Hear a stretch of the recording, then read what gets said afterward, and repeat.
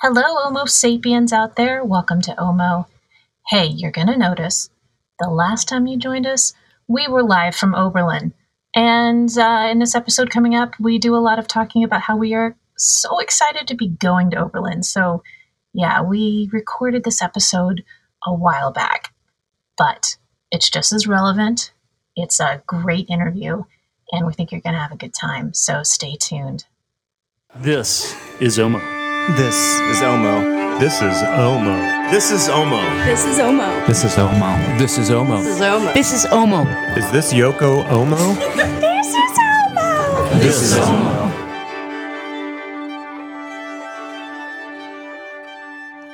Welcome, everybody, to Omo. We're glad to have you here with us today. I've got my co-host, Jerry Lynn, with me. Hi, Rosie. How are you? I'm doing wonderful. I just finished arguing with some Bowery hares, and I won. Congratulations. Thank you. How about yourself? What you been doing today? Well, I've been packing for Oberlin Restoration, which is next week. So I've been putting most of my workshop in boxes and getting the program's tools around and ready to go in the car and take the drive west. I'm really excited. I'm packing up too. Can't wait. Good. Cool. Our guest coming up is actually someone who is at Oberlin doing the, I believe, the making class this week, and we'll introduce her. Our theme for today is next generation, and we wanted to touch on this. There's so many families in this business that have handed down their knowledge, their skill set, their tools to the next generation and the next generation. And in fact, Jerry, I went through like a cursory list of makers, and there's a good 30 families that handed down to the third generation. Historically, it's been the way you did things. People learned by their father or working next to another family member, and that's how they got into the trade. It's a fairly recent phenomenon that you don't do that. And so it's refreshing that there still are people in this day and age that are learning from family. Yeah. And we're really lucky today because you know what would be the best possible interview for this? What? If we could get an actual Italian who is a third generation maker. Shut up. Yeah. So we've got here today Sofia Vettori. Hello. Ta-da! Hello. Hello. Sophia, I just want to hear you talk. The cadence of your voice. Can you just talk the whole time and people don't have to endure our flat American voices? Okay. Okay. Sophia is part of a multi-generation family making violins out of Florence in Italy. I understand that you prefer making violins in the Del Gesù model. Yes, I like make Del Gesù model and also Montagnana model. It's one of my favorites. Very nice. Am I correct in understanding that you're the primary varnisher in the family? Well, actually, everybody varnish, but varnish is the thing I prefer the most. And I started varnishing and helping my father. So when I make the recipe and I bring innovation in varnishing in the family. Yeah, that's what I do. That's great. Do you do a straight varnish or an antique varnish or something in the middle? I prefer to do maybe something in the middle because we don't really copy all the instruments. So we have a lot of models. So we don't make just the more famous ones. So we have a huge collection of form and models. But then about arching and what can be anything else, we used to go upon our inspiration. Okay. Especially me, I really don't copy. But then the varnish looking, it's a little bit old style, but not aggressive. And I understand you got the recipe originally from your grandfather? Yeah, exactly. And he got the recipe from other old violin makers before him. So tell us everything about your grandfather. Yeah, we want to know the secrets. Yeah, I will not tell you the secrets, of course. So my grandfather started in 1935 in a small little town in the mountain that it's called Firenzuola. And this town is located in Tuscany, 50 kilometers north from Florence. So actually it's up on the mountain between Firenze and Bologna. Mhm. And he was violinist, violist, and he was playing also guitar. We have a very special documents when he was like 15, 17, and he had the permits of playing around and making like serenade. So I don't know, like boys were like hired him to play for the girlfriend under the terrace. So that something was really happening. So not Wow. in the 50s. And so there was a special permit to do that, and he was also going around other town, little town, to do this job. And then he was playing violin and viola, and he got interested in the instruments. So he opened his violin and looked how it was made, and he started trying to make the violin. And can you imagine in the 1930s, in the middle of the mountains, in a little town, start making violins with no tools, anything? So he had a friend that was a blacksmith that was helping him building the tools that he needed and he had in his mind. And then he was writing some letters to some violin makers that were close to Bologna, and they were answering him back. And he was going by foot to Firenze to see and visit other violin makers. It takes like 1 day, and then he participated to some exhibition, and he got a medal for one of his violin. I just want to make sure I understand. Did you say he would walk on foot for 1 day Yeah, to go meet these people? yes. Okay. So he got a medal. Yeah, medal. And the violin maker, very famous Ornati, he really liked his kind of work and wanted to meet him. So after that period, in his instruments, we can see the influence of Ornati that also gave the varnish formula to my grandfather. So we have that formula. And actually, the formula we have, they are all spirit varnish. So Okay. not like, I mean, most of the violin makers in the early 90s, they were varnish spirit. And but part of the ground actually has some oil based, so it's a little bit mixed. I cannot say only spirit varnish. So your grandfather became a medal winning violin Yes, maker. exactly. And what happened next? And I mean, we have to say that during his beginning of the career, there was the war in Italy because Yeah. in the 1942, 1943, and 44. So I know that my grandfather, that Firenzuola was actually a town in the Gothic line. So that was the line that was dividing the German from then the Alleati, so American that were coming to free Italy. And so Firenzuola was completely erased with the bombing, and my grandfather, he lost all his, I mean, his workshop, so everything.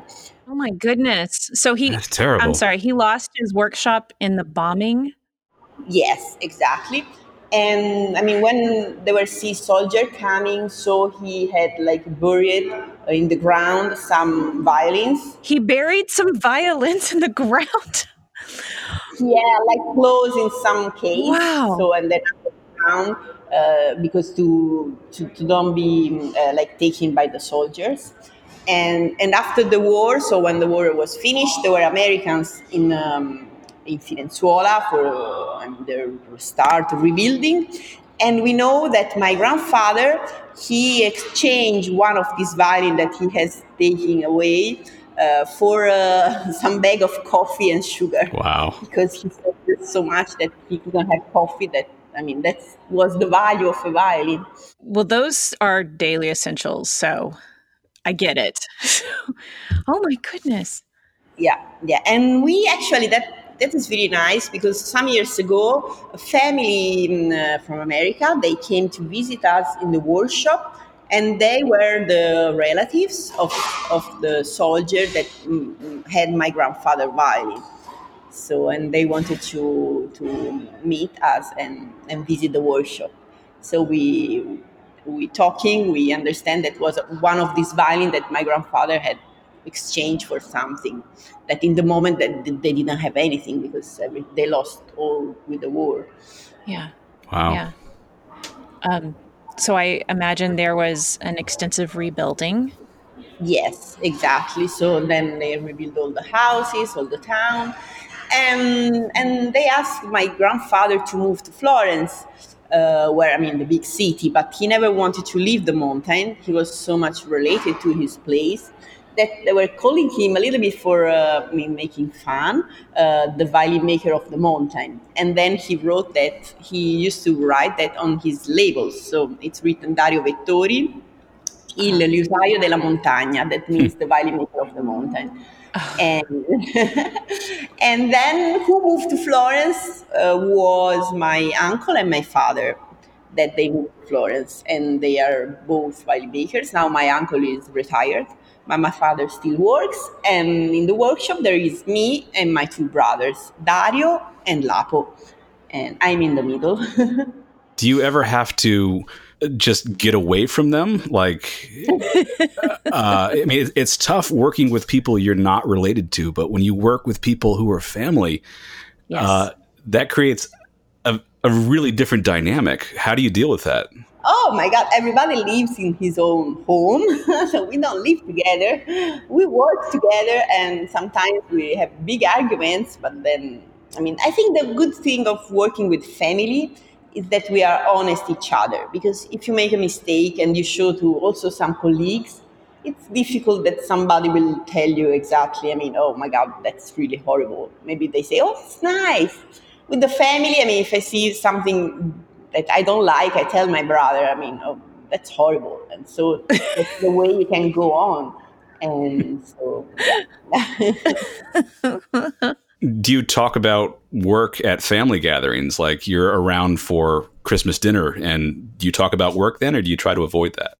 I mean, when you work and you like what you do for work, or you have the feeling, oh, you are never working, or you are always working. So the same. Okay, I definitely understand that. I'm doing my holidays in Oberlin at the work. Yes. Yes, I totally understand that. And we haven't talked about that. You're at the location where I actually met my two co-hosts, Chris and Jerry, 1 year ago. And after that, we decided to make a podcast. That place in my mind is pure magic. Tell us a little bit about your experience being in Oberlin, Ohio. It's hot, isn't it? I've been here last year for the first time. My brother Dario, he was in Oberlin 10 years ago and 9 years ago. And after that, he always was telling me, you should go, it's fun, you should go, it's fun. But I was a little bit afraid because I have learned at home, I mean, with my father. So I didn't have really a school education for so many things I do my way because my father, when he was teaching us, was very enthusiastic. He's very enthusiastic. So there is everything. Oh, wow, that's great. Wow, go, go. So, I mean, just I start varnishing. He put my brush in my hand. That's a violin. Go. And then I start making experiments. So very free. And so many things like we never considered the density of wood. It's something we don't know what it is. I mean, we just look at a piece of wood and it's nice and we start making the violin. So the way I was feeling a little bit scared of going in a place where it's, I mean, there are so much good violin makers that winning prizes and I mean, they teach in schools. But then once I was here after the second day, we were a family, so everything was fun. And the funny thing is that everybody was, I also won an award for excellence in tool making because I teach them how to make a scraper with glass. Ah, Because that is something my grandfather was doing because during the war they didn't have, I mean, after the war, the scrapers. So they were cutting glass in a way that comes sharp enough to, I mean, use it as a scraper. And so I brought with me some glass. I was there, tick tack, and everybody was looking. What are you doing? I made like a class, and that was fun. I was teaching how to make the glass scrapers. That's incredible. That's great. And people use scrapers for many different things in making. Do you use that for a specific task? Oh, I use the glass scrapers like for make ribs thinner, or for the arching, or for the neck. I mean, whenever actually on the wood. Yes. Great. Sophia, you are making so many people feel better by admitting that you were scared. A third generation Italian maker to admit that I think is putting a lot of people at ease. So thank you. I was feeling like there are too many valley makers here. Put out of water. Yeah. But it's really productive, and I try to use the oil varnish. So I brought something, new in the way I'm working.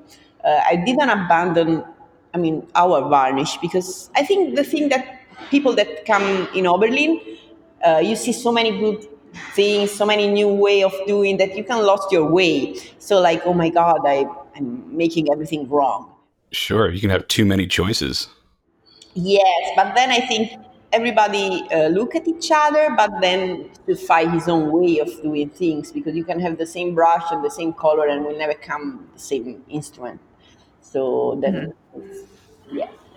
And so we didn't have the UV box in the workshop, and we built one, and it's helping for tanning the wood before, also our varnish. So, yeah. Very cool. Okay, so you built a UV box so that before you actually apply varnish, you could tan the violin wood. Am I saying that right? Yeah, I understand. I was obtaining the color with the color in the wood. Actually. Yeah, but most than for tanning, because luckily we have a lot of requests, so we don't have a lot of time to leave the violin the UV box.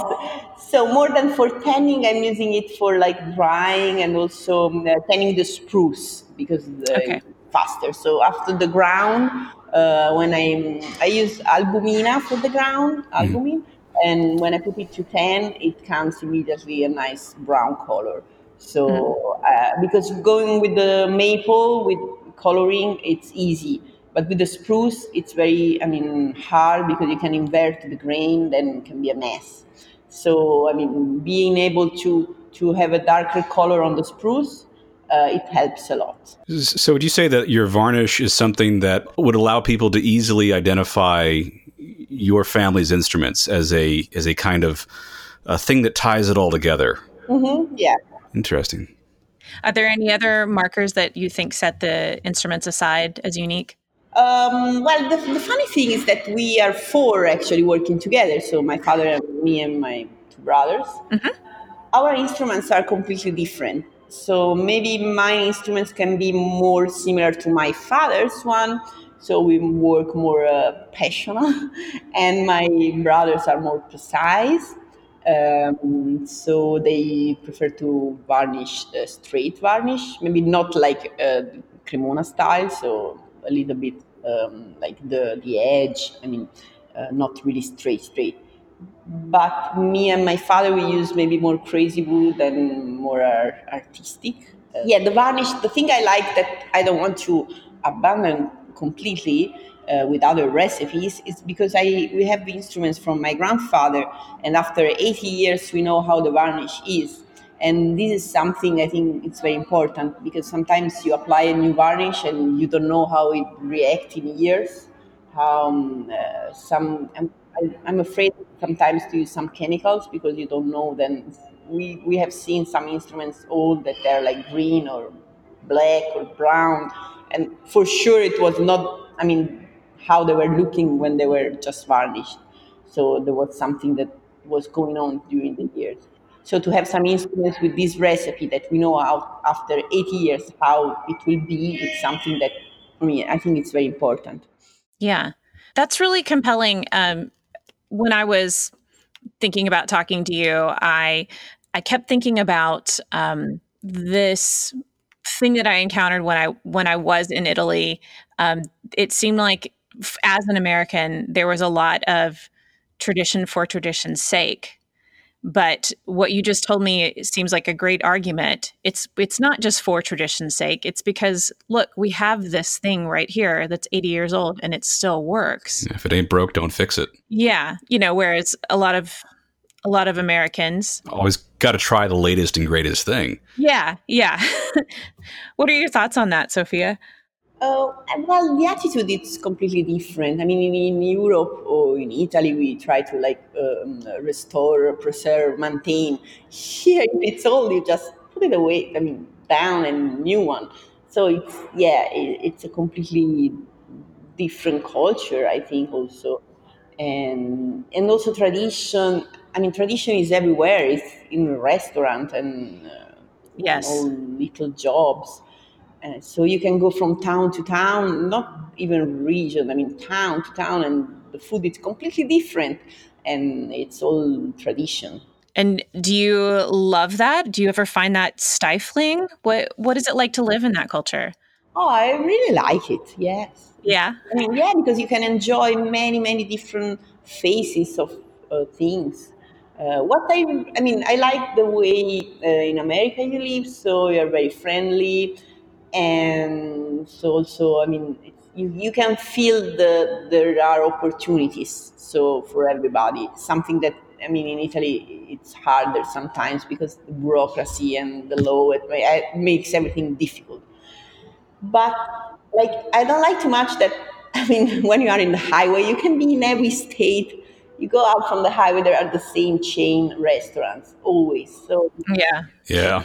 I mean, you say, but is not there any local, something that you can find different from one place to the other? So this is something I really don't like too much. Sure. I mean, yeah, my very brief exposure to Italy, I was in love with, it felt like a community culture. It felt like everyone was out on the streets, everybody knew each other.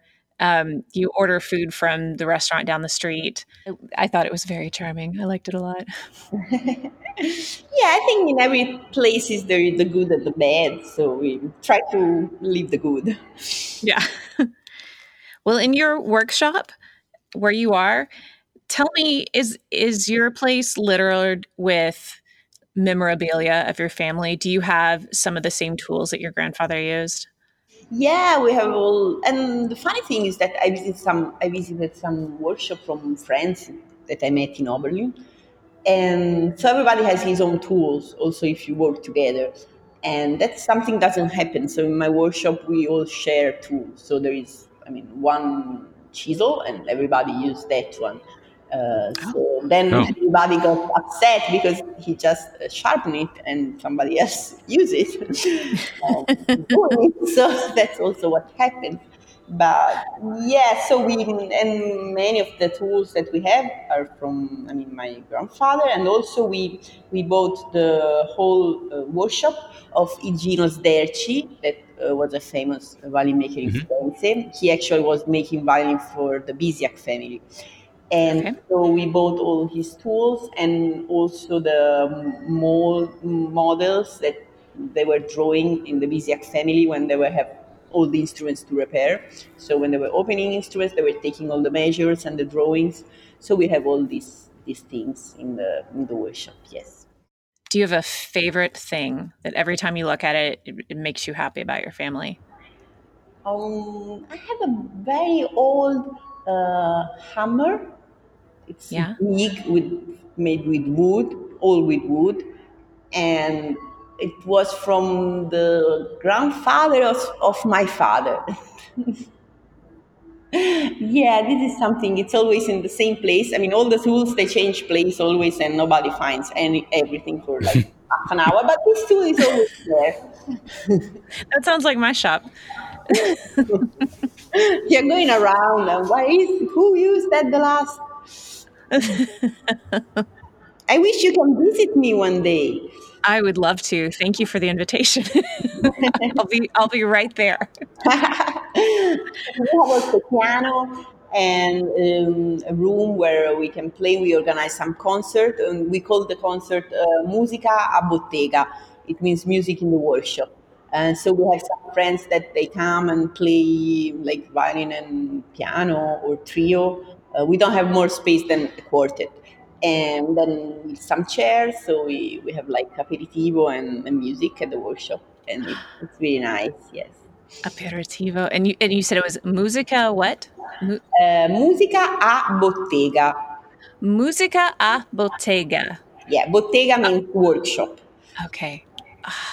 All right. I'm loving this. Where do you find the bulk of your clients are coming from? Are they coming from Europe? Are they coming from Asia, North America, or is it a nice mix? Well, first, we don't sell anything in Italy. That's very bad. But yeah, the Italian market is completely stocked. We have a big problem about culture and music, and yeah, so it's not an easy moment for a musician in Italy now. We sell all over the world, Europe, Asia. It's a big market. We sell a lot to China and Japan. My grandfather was selling in Japan as well. So can you imagine? Yeah. So many years ago, America. It's a very big market for us. We had a period. I mean, when the dollar was so low. I mean, euro was so strong. So yeah, America was a little bit not Yeah. you remember Little and tough. now it was tough. Now it's a really good market, America. Yes. Well, Sophia, what do you hope for the future for your family? I hope health. Ah, Health. Yeah. Yeah. And that we keep going and enjoying what we do and have fun. Yeah. so you have children, correct? Yeah, I have two boys. Cosimo, he's 8 years old, and Dante, he's 6 years old. I love those. How would you feel about them following you into the business? Is that something that you hope for them, or something that you would not want for them? When Cosimo was 4, he started playing violin. I was super happy, and then after 2 years, he didn't want to touch violin anymore, and I was feeling so sad, like, oh my god. And Dante was playing cello, and then I mean, it's a hard moment for a mother because I mean, music and violins, viola, cello, all our family, and but I thought that if I was like trying to insist, then maybe he would hate music for all his life.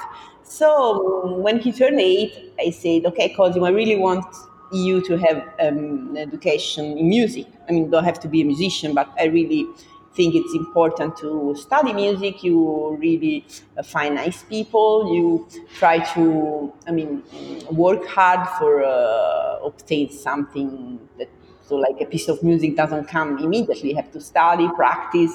So it's a good way for learning and attitude in life, I think. So I said, you can choose your instrument, whatever it is, but just choose one instrument. And he chose the saxophone.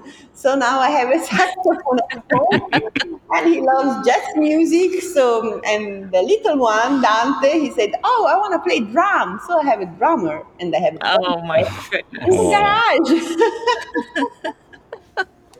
So I don't know actually what they will want to do in life because it's their life, so they have to choose. Because I want them to be happy to do what they like. I'm happy now that they play music. So then Yeah. whatever they want to do, it's up to them. My daughter is 5 and she thinks she plays the violin because she's picked it up a handful of times. But we'll see. Yeah, keep going. Yeah. Well, I have one final question for you, Sophia. Can you tell us the secret ingredients in your varnish? She already said no. You're going to ask again? I'm telling you, it's love. No. Love. Love? Yeah. Oh, Perfect. That's Oh. well played. Oh my goodness. very well played. Thank you so much for joining us. Well, thank you, Rosie, and thank you, Jerry. Yes, this is Sofia Vettori and a family of makers out of Florence. Sophia, does your family have a website that people can check out? Yes, we have a website. It's vettorifamily.com. Yes. And we are All right. also on Facebook, Vettori Family Violin Makers. So if you want to follow us, you're welcome. Yes, check it out. Well, Sounds great. I do wish your family good health for many years. Thank you, Rosie. And I wish you all the best to you too. Thank you. Bye. Ciao. Ciao. Learning Trade Secrets is a fine-stringed instrument making and restoration program where students and professionals can come and focus on specific topics of making and restoration to further their education and skills. LTS is currently hosting Bowmaking 201 with Rodney Moore, an advanced course for folks that are already in the business and on their way toward being professionals at the highest level. Please check out their Facebook page for photos and the students' progress. Yes, for more information and available benches for the courses offered by Learning Trade Secrets, visit www.learningtradesecrets.com. Chris, you want to do a feedback question? I do. Okay. All right, so from Wyatt Galarno, I hope I'm saying that right. Galarno. Wyatt says, I am a 19-year-old aspiring violin luthier from North Carolina. Could you guys discuss your own personal fears about becoming financially stable and successful luthiers at the start of your careers? I absolutely love this field, but I find myself fearful if I can survive as a luthier. Oh, the fears. Yes. Okay. Financial stability. Oof. Wyatt, I don't know if I told the story. I cleaned houses for years. Yeah. On the side. Yeah. I had a small operation out of my house and kept on reinvesting that money while I was doing other odd jobs, among them cleaning houses. And over a period of years, that turned into something where I could afford to pay myself. And then that turned into where I could afford to rent an office space. And then 4 years ago, I guess that was into year 12 of owning this business. Mm-hmm. I opened a full retail shop. So that's how I did it. I think that's pretty apt because people who want to do something which really moves them, you're going to be working other jobs. You're not going to land in an apprenticeship where they're like, we're going to give you $40,000 a year, 401k. Like, no, you're going to be bartending. Yeah. And you know what? There's people out there that make really big, bold moves, business moves. And that's just not my style. It never has been. Yeah. I just do one small step that leads to the next small step. That has been providential for me. So I'm going to keep doing what works. That's a $4 word, Rosie DeLoach. You're welcome. I think I've seen more. Well, I've seen more shops go under or break the luthier. Shops covering anything from just building violins to doing retail when they've expanded too fast. Mm-hmm. When they've made a leap into a loan to get a bunch of instruments and they think the market's going to bear their presence at another level just because they want to be at that level. Financially stable and successful. So the hard thing is that people starting out and luthiers in general usually don't want to work on Chinese instruments, just want to make instruments and be like the luthiers they've heard of. And I had to figure out that my instruments always sounded good. I'm a half decent player, or I was. But I struggled. I still struggle, but I struggled a lot with my workmanship and having my instruments be at a level I wanted them to be at. And I discovered that I had to travel myself with my instruments in order to create the career that I wanted, which was one where I built instruments at a workshop and then sent them to shops who liked and supported my work and sold them. And I was starving. And my lovely wife was working at an ad agency and supporting us, and we were newly married. And I think that her dad was worried about it, as you would be as a dad. So I had to spend the money I'd made in, I think this was 2009 and 2010 for my instruments, to fly to different cities with my instruments and sell myself. Yeah. And my presence became the thing that made my instruments viable to those shops and those markets. And that, you know, everybody wants to be the hot shot in any discipline, but especially, like, we all know somebody who in school was already making instruments that were world class, or somebody who pops up at a convention or on Instagram and is just kicking ass with the work they're doing. But your strengths may not lie wholly in the thing which you're passionate about, which is building instruments. And the calmest, sanest, happiest people in this business I know are often the ones who, a good friend who is doing very cool things in Philadelphia, building a next generation shop, is Elizabeth Shack at Mount Airy Violins and Bows. And I was talking to her on a sales trip of mine once with Chris Olbricht about how she got into it. And she said that she was at a friend's shop and people were coming in the door and getting rehairs. People were coming in the door and buying strings. And she thought to herself, that's what I want. I want to work somewhere which is supportive of my love for instruments, and money just walks in the door every day. And she has, if I can, you know, without being rude by being American and yet talking about money, she has a shop which is very stable. Yeah. Because of her attitude in that way. And I respect the hell out of that. Mm-hmm. And I'm just looking at the question again and realizing that he told us to talk about our emotions, and I just skipped right past that and went to strategy, which I don't know how telling that is about me. But my early days, my personal fears, you know what? That you were going to die alone with a bunch of cats. Probably, yeah. I really am like hitting a wall. You've got no emotions left. I have no emotions left. I wanted to prove that I could do this, and so my emotions were just sheer stubbornness. Hell yeah. And a lot of times feeling out of my element, that I didn't know what I was getting into. And I didn't. You don't know what you're getting into. And then 16 years later, it's a different level of not knowing what I'm getting into. Yeah. Yeah. Well, the only way to combat those fears is to diversify your stocks and bonds, kiddo.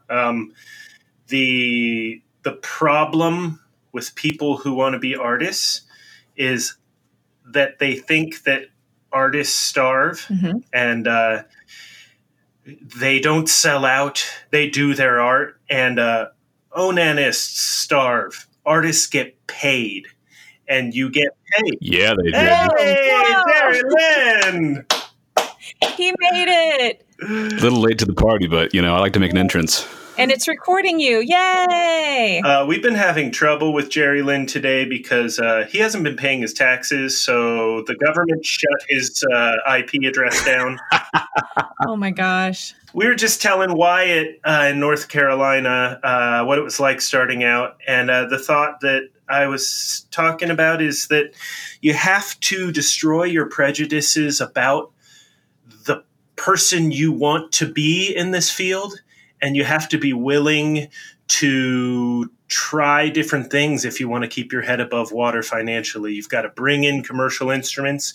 You've got to revarnish. You got to do work for other people. You have to be willing to let the current of where the money is dictate some of your moves. Mm-hmm. Sure. I think there's what, like you said, there's what you do for art and there's what you do for money. And if you're lucky, those things collide. Yeah. But they often don't collide. It's a great day when they collide, but man, paying the bills are important. Yeah. And on that note, Wyatt, the advice that I give to young luthiers, even the ones that are working under me in a workshop at Potter Violins, is invest your own money in projects. Yes. In order to teach yourself how to finish things on a schedule. Because if you're just tooling around with stuff that isn't going to affect you being able to pay your bills, then you will stay too romantic about how things get finished and go out the door.